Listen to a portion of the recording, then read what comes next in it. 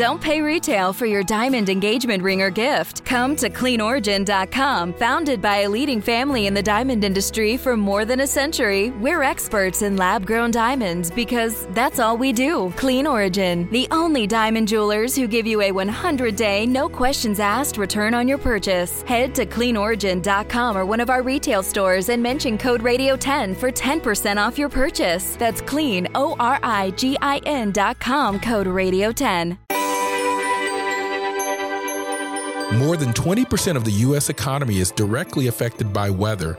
The energy and agriculture sectors are particularly vulnerable to losses that can mount as a result of heat waves, drought, flooding, and cold. Just a couple of degrees can make or cost companies millions of dollars. There's a group of meteorologists who make it their jobs to connect the weather to these lucrative markets, and their forecast can ultimately give their clients that competitive edge. Today, we'll talk with John Davis, Chief Meteorologist at RiskPulse, about the fascinating world of weather forecasting for the commodities market.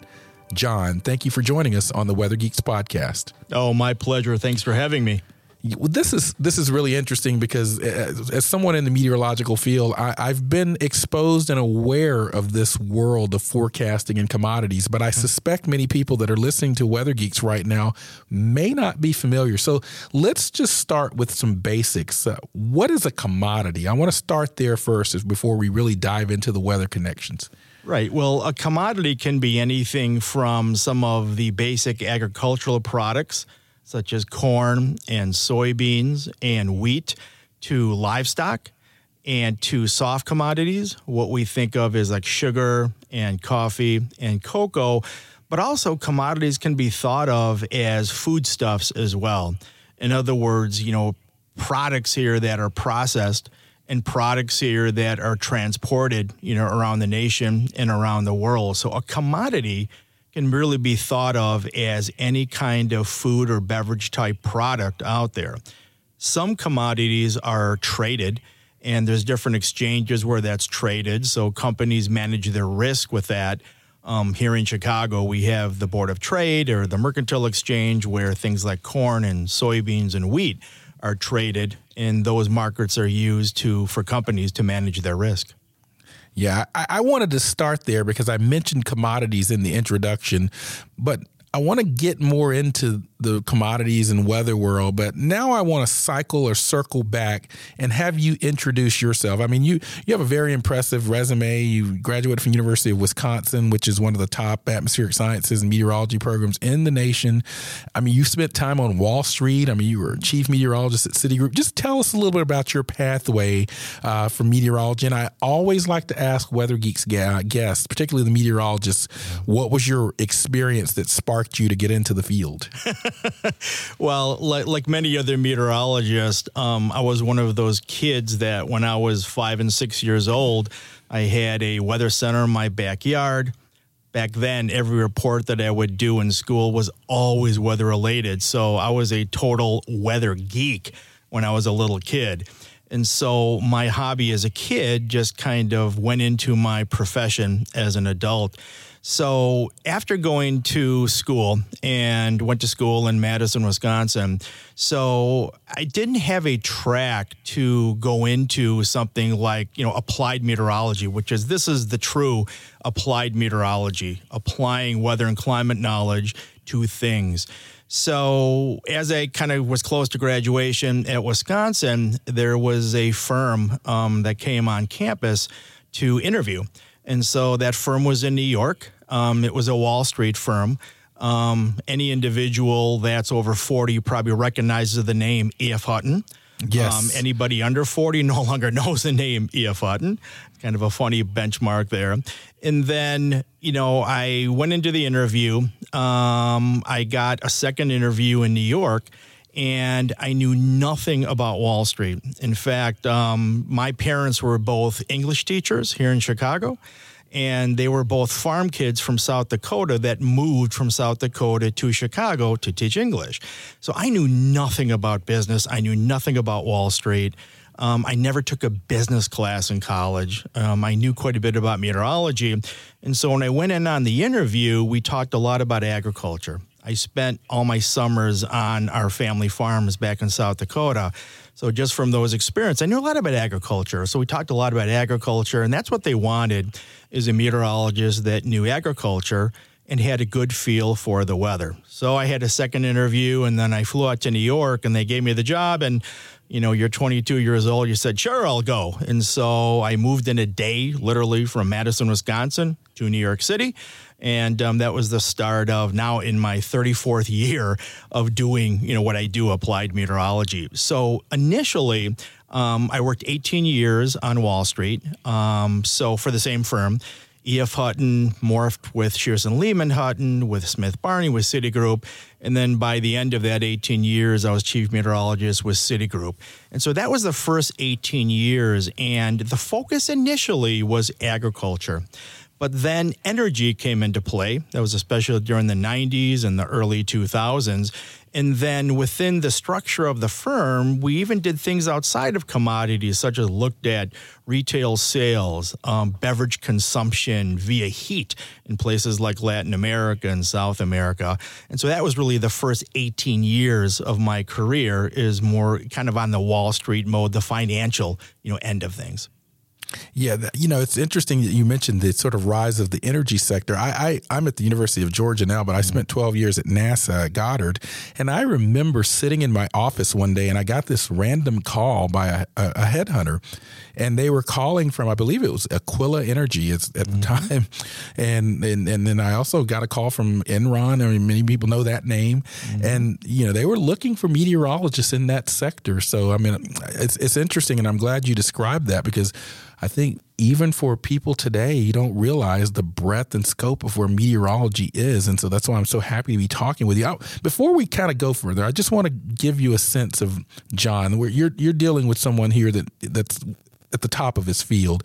John was given the prestigious award for outstanding contribution to the advancement of applied meteorology by the American Meteorological Society, and that's an organization that I serve as president of. And in 2017, and I didn't know this about you, John, you were awarded the Ken Spangler Award for outstanding vision to advance the role of meteorology in the new energy economy, and also your outstanding leadership for, I guess, the inaugural, back in 2004, AMS Energy Committee. So I read all of that just to give you a sense that this is someone that's a true leader and visionary in our field. And so it's an honor to have you on the show today. Now, tell us a little bit about RiskPulse.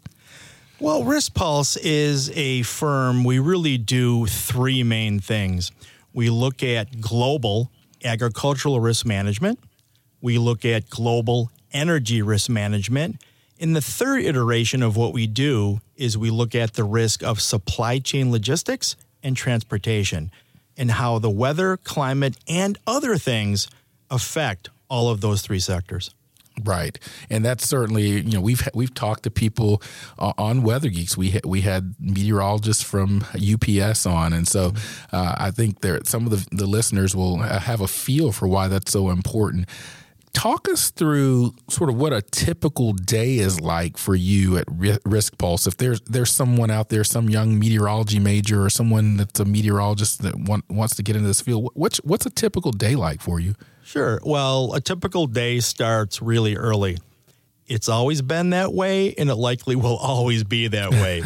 So I wake up really early, Central Time here in Chicago. I wake up around 4.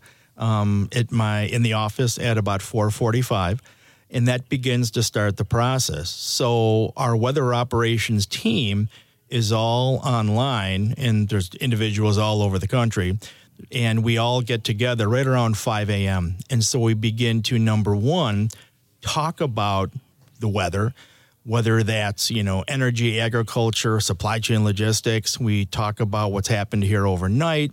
And then we begin to, number one, write reports. And then we begin to interact with our clients and communicating that information to them in written form. And also we do a lot of conference calls in the morning. So by far, the busiest part of my day is from, around 4:45 to about 9 or 10 a.m. The remainder of the day is doing research. There are some busy times. I'll give you an example. When the noon computer models come out, the 12Z, that's a time that we have to watch things very closely to see if there's any changes or any changes in risk parameters out there. And then that's the middle part of the day. And then interspersed there, we're doing, different projects of research. We're doing, some longer term type projects, and we're collaborating here with different, items with many of our clients. So yeah, it starts early. And, 33 years ago when I was in New York on Wall Street, it also started about 4 a.m. and it still starts at 4 a.m. So that is the one consistent of this job, is that it's very an early morning job. And I think it will always be that way. Yeah, that makes sense. Now, I want to kind of sort of diverge here a little bit, because you mentioned that you look at the models, and I wrote something recently in Forbes about the new GFS model that the National Weather Service is going to be debuting or operationalizing in March. And so I'm sure you're well aware of the sort of whole Euro versus GFS model, but I imagine as a professional meteorologist, you're looking at all the models. But what are your thoughts on the current state of models, the whole Euro, GFS, and even the private sector models that are coming online? Well, I think in one sense, you want to pick the model out there that is most skillful to what you're doing at the time.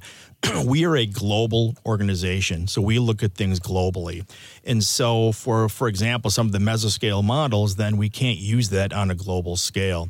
So one of the things that we do from a model standpoint is we look at skill scores. And within those skill scores, we base some of our data analytics onto what model is performing the best at various time frames. So we look at a blend, and we do that through data analytics. So, for example, you have a 15-day output. We have a different ratio of individual models within that, and the ratio can be different per day going out 15 days.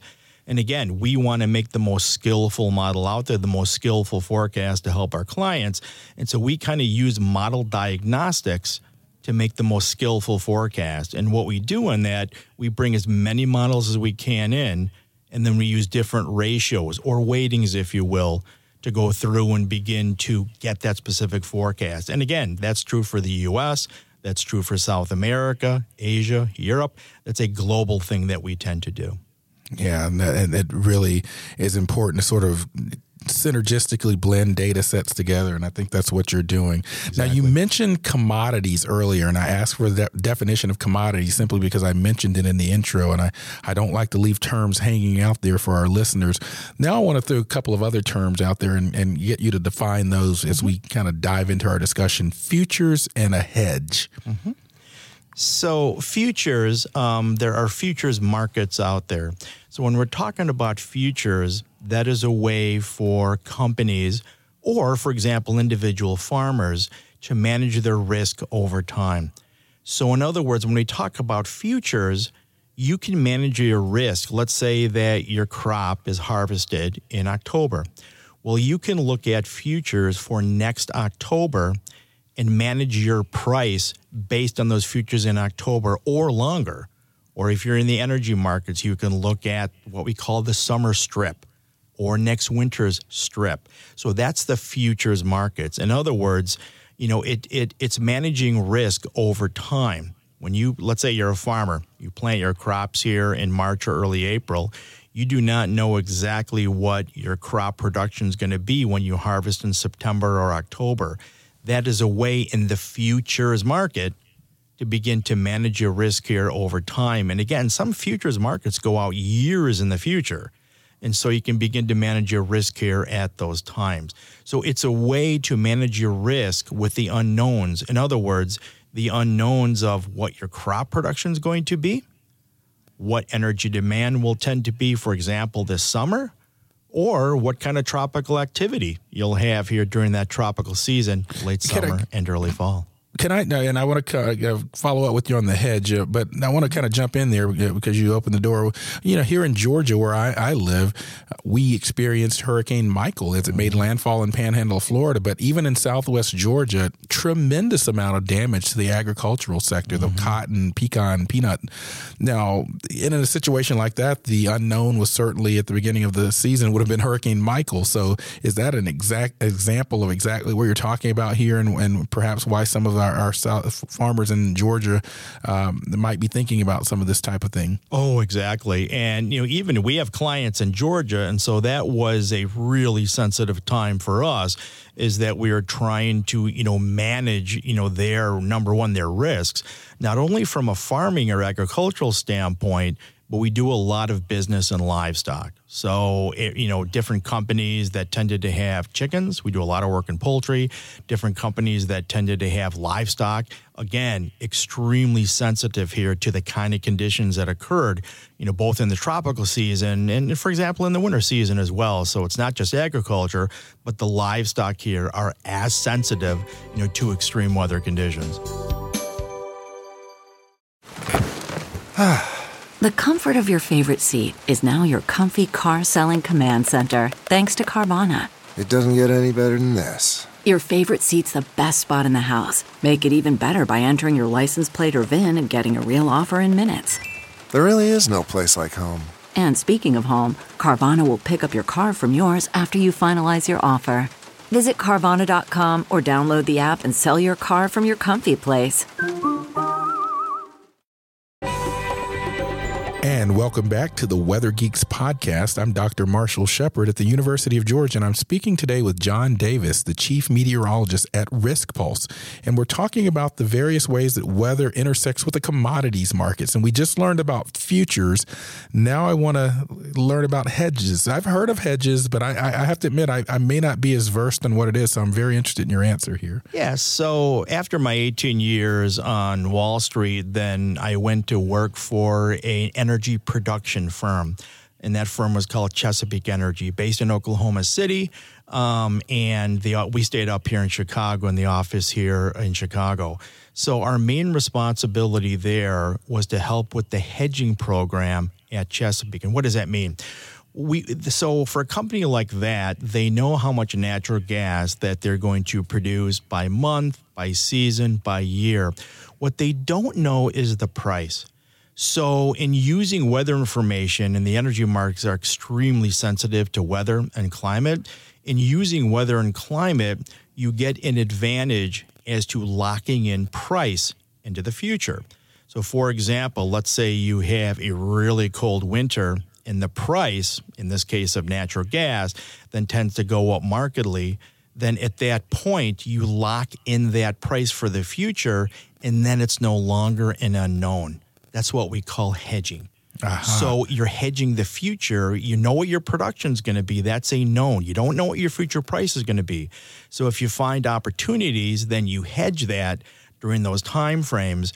And in the years that, I was at Chesapeake Energy, working with an individual who started that named Aubrey McClendon, during those years here, we had huge success in the hedging operations of that company. So it's really locking in price of the production that you have. Now that makes sense, and I can see the business model in that too. Yeah, I mean, some have talked about as commodity weather forecasters. You're actually forecasting the forecast. What when people say that, what do they mean?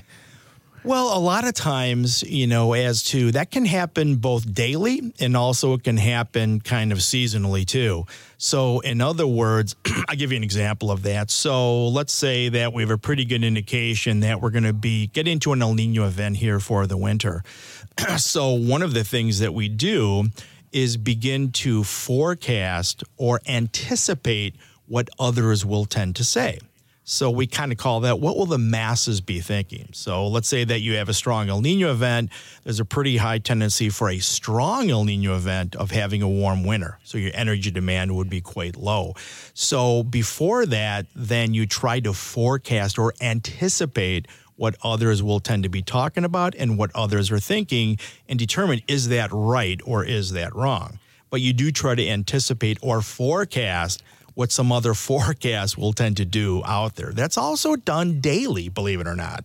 So in other words, sometimes in the morning, we'll get questions from clients at a very sensitive time as to what direction do you think that the 12Z models, the ones that come out during the day when all the sessions are open, which direction do you think they will go? Will they go warmer? Will they go colder, wetter, drier? That could be in Brazil and Argentina. That could be in the eastern U.S. of the major population centers. That could be in Europe. So it happens both short-term, on a day, or longer-term kind of seasonal type issues out there. Right. That's very interesting. I wanted to kind of pivot now since you bring that up. You've mentioned the energy sector and you've mentioned agriculture. Those are clearly weather-sensitive industries. What other industries or businesses do you find to be most susceptible to weather? Well, certainly supply chain logistics or what we call transportation. And supply chain logistics or transportation is, compared to the trading world, it is just a huge multidimensional world. The movement of anything. We talk about commodities, but when you're talking about products and movement of product, globally, the kind of numbers that you're dealing with are just phenomenally impressive. I'll give you an example. So the whole world of supply chain logistics and managing risk within that industry, that world kind of came to us at RiskPulse.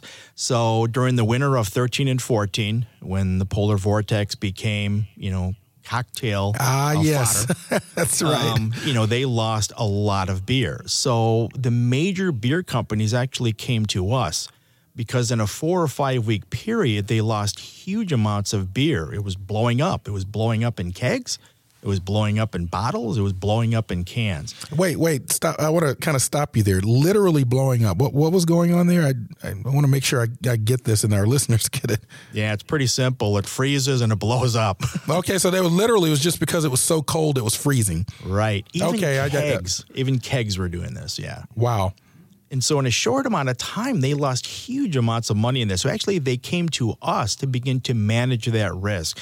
Because sometimes if you're transporting beer, in this example, whether it's on a rail, whether it's by truck, whether it's sitting outside of a warehouse on a truck, when you get extremely cold, it's very vulnerable to those types of conditions. So that whole world of what we call supply chain logistics kind of came to us. It started in beer and some of the things that happened in 13 and 14, which were huge amounts of money that these companies tended to lose. And then that has expanded rapidly here over time. Looking at overall, harbor information and ports and ocean routes and trucking and what kind of equipment a company will tend to use. Whether they don't have protection, whether they need what we call a reefer or refrigerated trucking, which are very expensive, but at times they need it, at times they don't need it. So in that world, there are lots of weather decisions, especially for the food and beverage type industry. And so every decision that they make of shipping something, of transporting something, has weather decisions behind it. Yeah, absolutely, and that makes sense. Any industries or companies that that you deal with or work with or have worked with in the past that the listeners might be, no way, I wouldn't have thought of that. Yeah, well, certainly from a retail standpoint, thinking about, cold air masses and thinking about overall, cold air masses, how that affects winter clothes sales, how that affects summer clothes sales, big impact in that type of a sector. Another industry that is very weather sensitive is the flower or live plant industry. It's getting towards spring, although it doesn't feel like that in Chicago today. No. But as we get towards spring, we will be shipping plants and flowers northward. And so a lot of times that is unprotected. And so we help some companies out looking at that and when they can deliver, live plants and flowers to, the Home Depots of the world and things like that. And they will not freeze because typically those are outside. And if you move it up to a place like Chicago or New York and you freeze, it's a total loss. So Wow. Again, another very weather sensitive industry. CarMax is putting peace of mind back in car shopping by putting you in the driver's seat to find a ride that's right for you. Because at CarMax, we believe you shouldn't just settle for a car. You should love your car. That's why every car we sell is CarMax certified quality, so you can be sure with upfront pricing that's the same for every customer. So don't settle. Find love at first drive and start shopping now at CarMax.com. CarMax, the way car buying should be. And welcome back to the Weather Geeks podcast. I'm Dr. Marshall Shepard from the University of Georgia. And amazing conversation today with John Davis, Chief Meteorologist at Risk Pulse. Been doing this about 30 years, clearly knows his stuff. And one of the interesting things is he is illustrating that there are so many different career pathways and sort of tentacles of the weather enterprise into daily life and society and commodities. I want to shift the discussion now and talk a little bit about how you convey your messaging to your clients. How do you gear your forecast to your clients? And do you find that it's difficult to communicate the forecast to non-meteorologists? Well, no, that's one of our jobs. And so that's something that I've been doing since I graduated Wisconsin back in 1985. So communication is one of the most important things that we do. So ways that we communicate. There's lots of different, methods and mediums of communication. We write morning wires, some agriculture, some energy, those are sent out very early in the morning to our clients. We also have screen shares with many of our clients. So we'll have sometimes those sessions are 10 minutes, sometimes they're 40 minutes, and we'll talk about, via maps, different things that are going on, different risks out there, risk to the forecast out there, and really get in depth here when you do that for quite some time. And then the other way that we communicate risk is we have, data analytics. We have software programs. One of our software programs is called Sunrise. And so within Sunrise, data analytics then convey that risk in a visualization or data standpoint to the overall client. So that communication, which is really more important than anything, and for the most part, we do not talk to meteorologists. And the people that we talk to have varying levels. Some individuals, I've talked to some individuals for 25 years, almost every day. After a while, through osmosis, I guess, they become pretty good at weather models and trends and things that'll be happening in different areas of the world. There are some new individuals that take over or new clients that they're literally starting out from scratch. That's, to me, is one of the funnest things of the job, is communicating sometimes very intricate things to different levels. Some levels close to a meteorologist, although they have no educational training. Other levels basically would be from kind of talking to your uncle at a family party.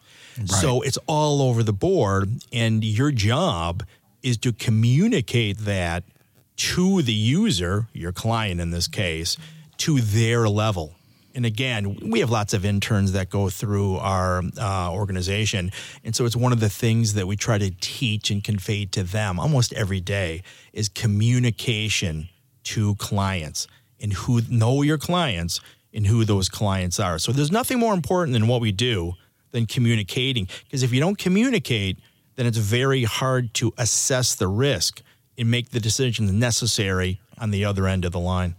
Yeah, that's a great point. I want to kind of pick up on something that I heard you say in that answer. You were talking about that some of your clients become skilled at trends and sort of picking up things.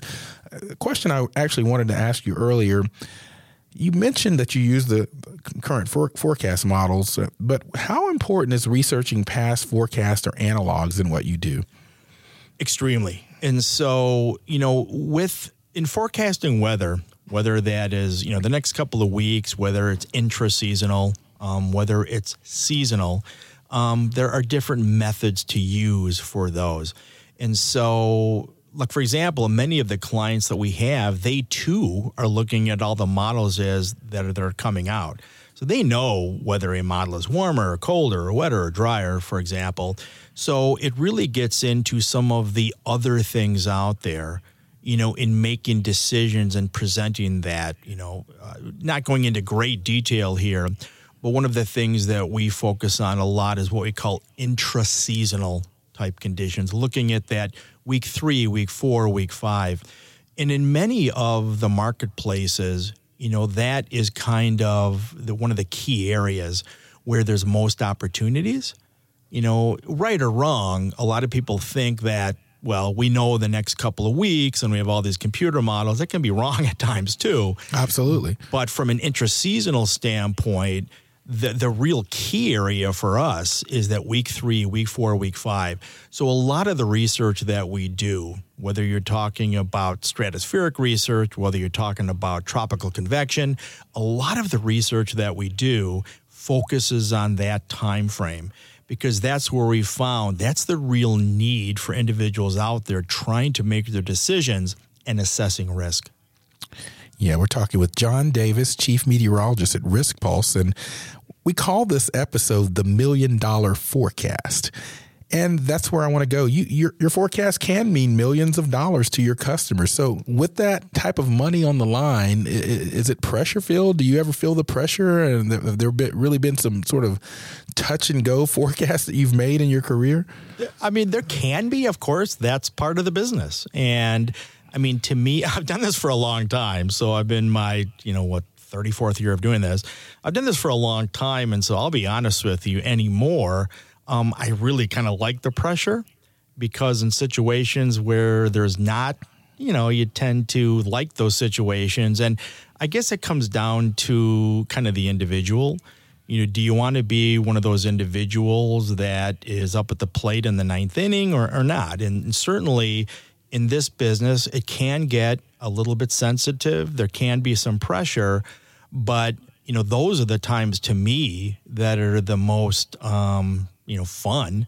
And those are the times here that really are the most important to your clients. So I actually really enjoy those times. And, and I guess I kind of always did, but even as I go on in my career, I like those pressure points, and I like to have the bat in my hands in the bottom of the 9th. And I really enjoy that part of it. So, yeah. So you're what I think there's a sportscaster you call a primetime player. You like those big time moments. But have there been any forecasts that you think back over your 34-year career particularly successful that you're particularly proud of? Oh, yeah. Some of the intra-seasonal calls that were made. And again, the kind of successes that my group. And again, when we talk about me, we're always talking about my groups. And, it's always a team effort in everything that we tend to do. So from a team standpoint, the kind of successes that we had, let's say in the 90s, whether that was agricultural or energy, or the kinds of successes that we have nowadays, are quite a bit different. It seems like the successes nowadays tend to be this intra-seasonal world. I'll give you an example of that. So in the middle portion of the month, we make a month-ahead outlook for the next month. So in the middle of December, we make an outlook for January. And that's where a lot of our work on research tends to go into. And we spend hours and hours, the team together, and going over those trends. And some of those calls, making a call on December 15th for January have been, in the last couple of years, both summer and winter have been phenomenal.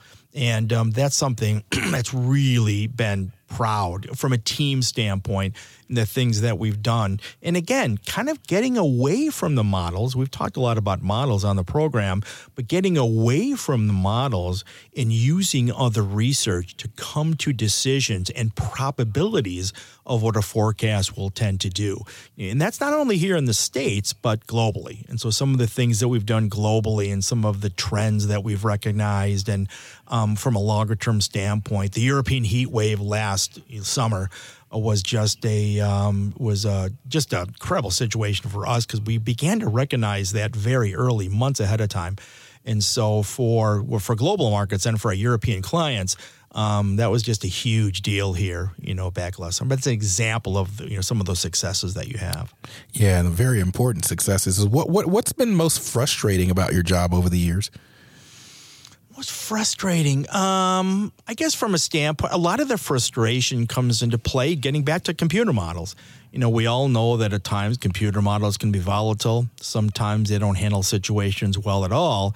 And again, you may be totally correct on the direction that you think things will go, but with the volatility of computer models, sometimes, markets and things will dictate change, in the short term.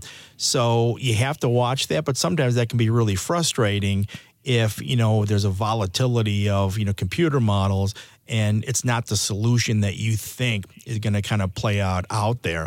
And I guess the other thing is just, and of course we get this, one of our jobs is to make commentary on others. And that's always a little bit kind of frustrating at times as to there's a forecast out there or someone heard something and to comment on that. Sometimes there's validity in that and sometimes there's interesting things that come out and other times, not. But it's part of our job to comment on that and give our opinion on someone else's forecast kind of out there. But at times that can be kind of frustrating. Yeah, talking with John Davis, chief meteorologist at RiskPulse, and we're two meteorologists talking, and I've been around the weather enterprise for a while now, and like you and I both know that sometimes people struggle with the concept of conveying information that has uncertainty, and I can see that you're involved with that quite a bit with conveying information to your clients and your stakeholders. Why do you think it is, John? And this is just two meteorologists talking here. Why do you think it is that people, particularly just lay people in the public, give meteorologists such a hard time about weather prediction? And the old joke, oh, you guys are always wrong all of the time, blah, blah, blah. When in fact, actually, our skill set within a certain number of days is actually pretty good. People just tend to remember the occasional bad forecast. But why do you think, compared to, say, stockbrokers and medical doctors and others that sort of predict the future, we catch such a hard time with the public? Well, I think part of it is that the world that we live in, number one, there's so much misinformation out there that people will just hear, whether they're looking at, their weather.com or whatever that is. There's so much misinformation out there. And I think anyone that's involved in the forecasting sector of anything, whether you're forecasting sports scores coming up or you're forecasting the weather or you're forecasting the markets, anytime you're in the forecasting mode, or if you're an economist and you're forecasting things here in the financial markets, the forecasting world can be a pretty difficult world here at time. And I think that kind of goes with the territory. So in other words, anybody that's forecasting anything, you're going to take, some, negative things at times. Anyone that's in that world of forecasting things that'll go on, into the future. I think that's a big part of it. Yeah, and I think you're right. I think there is one of the things I've noticed. There is so much information out there.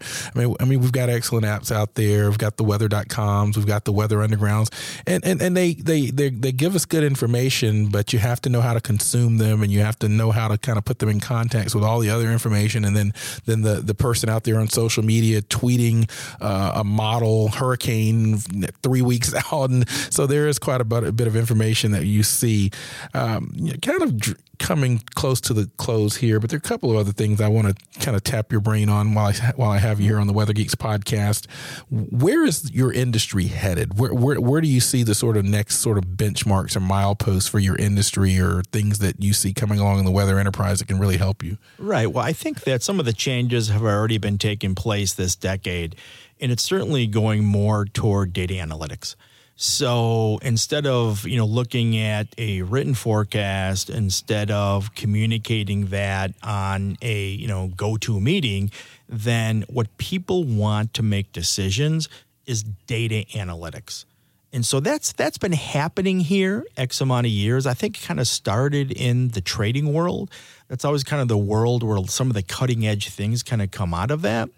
But you're starting to see that happen in all different worlds out there. Distributions, looking at data analytics of probabilities out there. So a lot of quantitative type work is to making your decisions in all of the sectors that we deal with. And that's something that's been changing for a long time, but you see that accelerating here lately. So a lot of times what people want, they can get a visualization of a forecast, but what they want is the underlying data. They take that data, put it into one of their models, whatever they're looking at, well, it's crop yields or transportation of trucks across the country, and they do data analytics on that. So that is something that's been changing for a while, but it certainly seems to be accelerating, especially this decade, the last 5, 6, 7 years. And but that's something that's changed a lot here recently. And in looking into the future, I see no reason why that's, not going to continue, but just more and more data analytics. We've hired numerous people here lately, and they all have programming backgrounds. I think you have to do that nowadays, whereas when I went to college in Madison, Wisconsin, a long time ago, that just didn't happen. It wasn't part of the sequence here back then. So that's something that's changed a lot here lately, and that would be, in one term, it's data analytics. Then that you kind of led into my last question. If there's a young meteorologist out there trying to get into this weather and sort of financial sector intersection, what type of skill sets are you looking for? What should they be focusing on other than meteorology, of course? Yeah, I would say a couple of different things here. And one of them that I wouldn't say, it's not business.